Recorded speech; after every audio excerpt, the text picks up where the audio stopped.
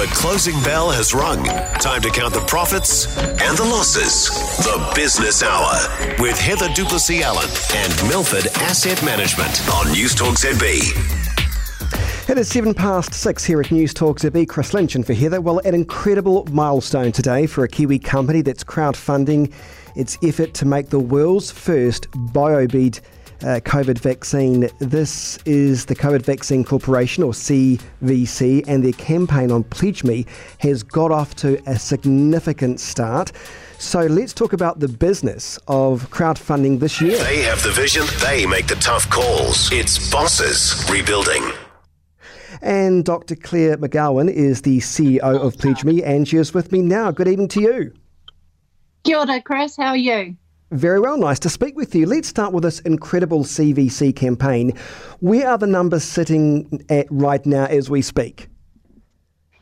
Really good question. I think we've been fortunate to see some support from their community in the wholesale area, and it's sitting at about 65,000 in the retail area, which is that area that the everyday New Zealander can support them in. Wow, that's not bad. That's not bad. Now, what do you reckon the recipe is for a successful crowdfunding campaign? What are the building blocks a business needs to be successful in the first place, do you think?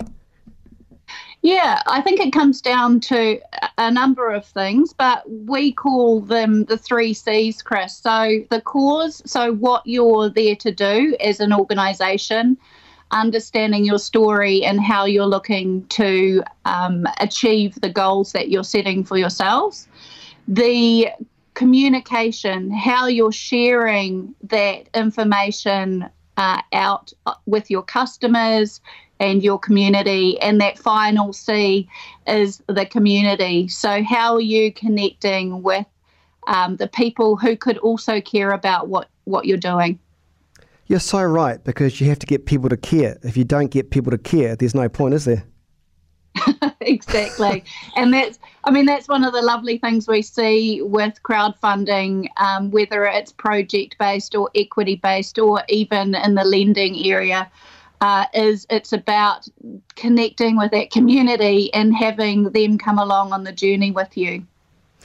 People are spending more and more time online than ever before. In what ways has that given the likes of digital campaigns an extra reach? I mean, what do you reckon the potential is? I agree. I think we've certainly seen with COVID an increase of people looking to get online, but what that comes with is extra noise. So we are being communicated with in many different ways now. So that authentic voice, when you're putting your message out there about what you're looking to achieve, is really important. In this COVID environment, do you think some investors have been wary about parting with their money, or are we being surprised by what's happening on Pledge Me? We were certainly affected earlier this year. I mean, I'm not sure if you appreciate, but I only joined Pledge Me as the new CEO in February, so just prior to lockdown. And we'd actually had, year-on-year growth. We had grown our team and invested in our technology. And when COVID hit, it really felt like a hard stop. And it really demonstrated to us the importance of, for our business, it is about those connections and how we can be helping people connect and pledge on the things that they care about. You're so right. There's almost a couple of C's there, connecting and caring, right? Connecting and caring. Yeah, and so there's different. So from the investor's point of view, I think we are seeing some recognition that you can have both. There's the potential to be supporting something that you really agree with emotionally and ethically and, on a value system, as well as potentially could be worth something financially. I mean, we've seen Thank You Payroll, one of our alumni, announce a dividend this year. We've seen Atik with their sale. and, an NZX listing with Rua Biosciences.